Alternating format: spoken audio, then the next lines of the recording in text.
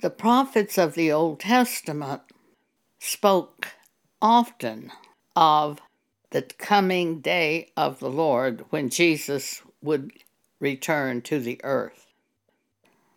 Isaiah chapter 34, verse 4. Isaiah says, "And all the host of heaven shall be dissolved, and the heavens shall be rolled together as a scroll, and all their host shall fall down as the leaf falleth off from the vine, and as a falling fig from the fig tree." Isaiah 29, verse 6. "Thou shalt be visited of the Lord of hosts with thunder, and with earthquake, and with great noise, with storm, and tempest, and the flame of devouring fire." Isaiah 30, verse 30. "And the Lord shall cause his glorious voice to be heard, and shall show the lightning down of his arm with the indignation of his anger, and with the flame of a devouring fire, with scattering and tempest and hailstones." Isaiah chapter 2, verse 8. "Their land is full of idols. They worship the work of their own hands, that which their own fingers have made." This is one of the primary reasons for the judgment of God that will come upon this world.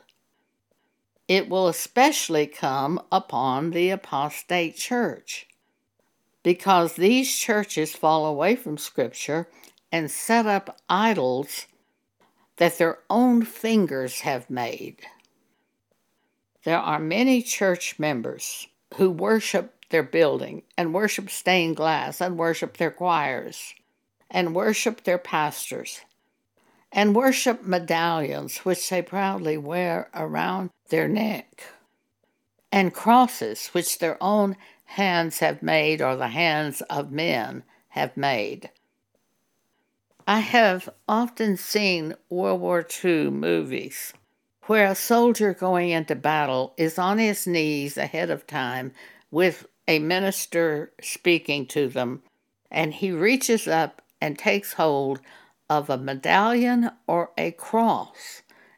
And I just shudder to think this man is trusting in that medallion or cross to bring him to God.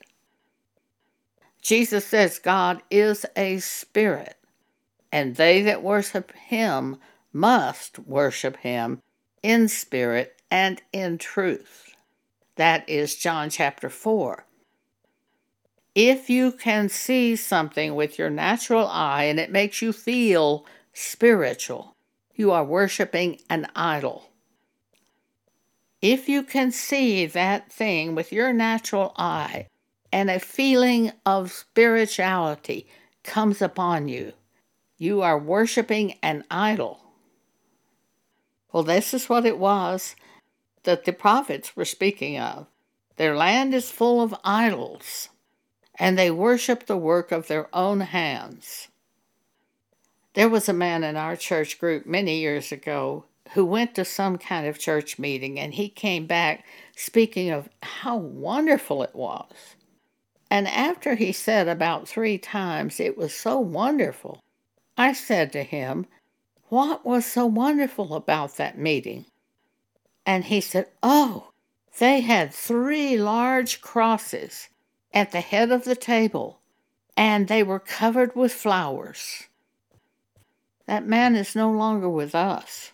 He was worshiping that which a human being had made with their own hands, and he thought it was religious. That is an idol. Isaiah chapter 2, verse 10. "Enter into the rock and hide thee in the dust, for the fear of the Lord and for the glory of his majesty. The lofty looks of man shall be humbled, and the haughtiness of men shall be bowed down, and the Lord alone shall be exalted in that day. For the day of the Lord of hosts shall be upon every one that is proud and lofty, and upon every one that is lifted up, and he shall be brought low.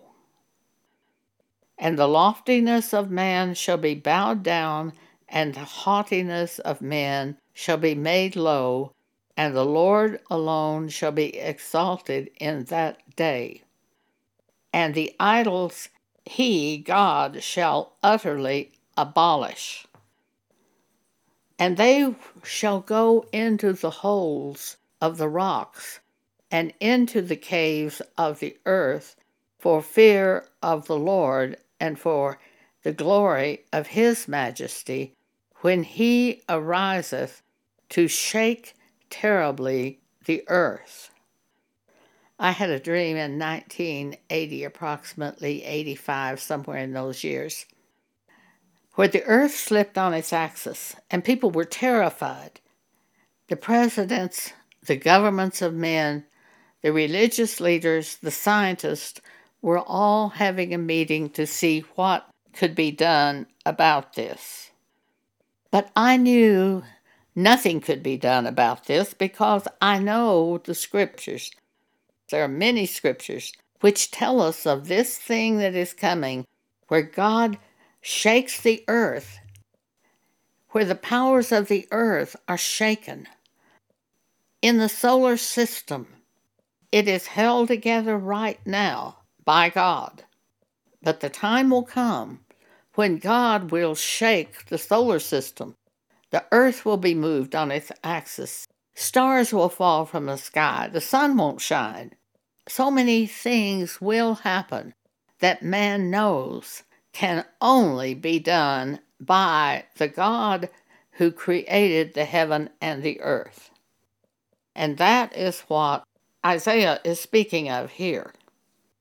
It's the day of the Lord, the second coming of Jesus. In Isaiah 2, verse 20, Isaiah says, "In that day a man shall cast his idols of silver and his idols of gold, which they made one for himself to worship. He will cast them to the moles and to the bats." They're worthless.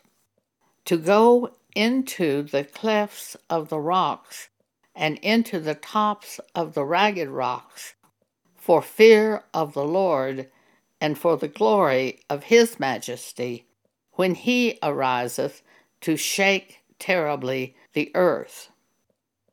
One of our church members told about a dream that she had. She and her husband were going out to buy a television set. All of a sudden, it turned totally dark. The sun just vanished, and it was totally dark. Even though she knew these scriptures telling of the second coming of Jesus, she said it was terrifying. She started to run back into her house, but she knew that wouldn't do any good. So she said she just fell down on her knees. Isaiah chapter 13, verse 6. "Howl ye, for the day of the Lord is at hand. It shall come as a destruction from the Almighty. Therefore shall all hands be faint, and every man's heart shall melt. And they shall be afraid. Pangs and sorrow shall take hold of them. They shall be in pain as a woman that travaileth. They shall be amazed one at another. Their faces shall be as flames. Behold, the day of the Lord cometh, cruel, both with wrath and fierce anger, to lay the land desolate.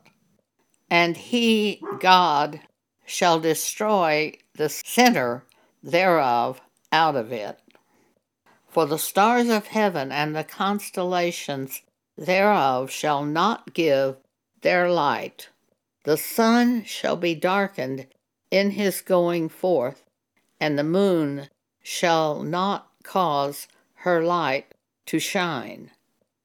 Verse 11, and I will punish the world for their evil, and the wicked for their iniquity. And I will cause the arrogancy of the proud to cease, and will lay low the haughtiness of the terrible, says God. Verse 13, God says, therefore, I will shake the heavens, and the earth shall be removed out of her place in the wrath of the Lord of hosts, and in the day of his fierce anger. The earth will be moved in the solar system, and that will terrify everyone who is still living on the earth.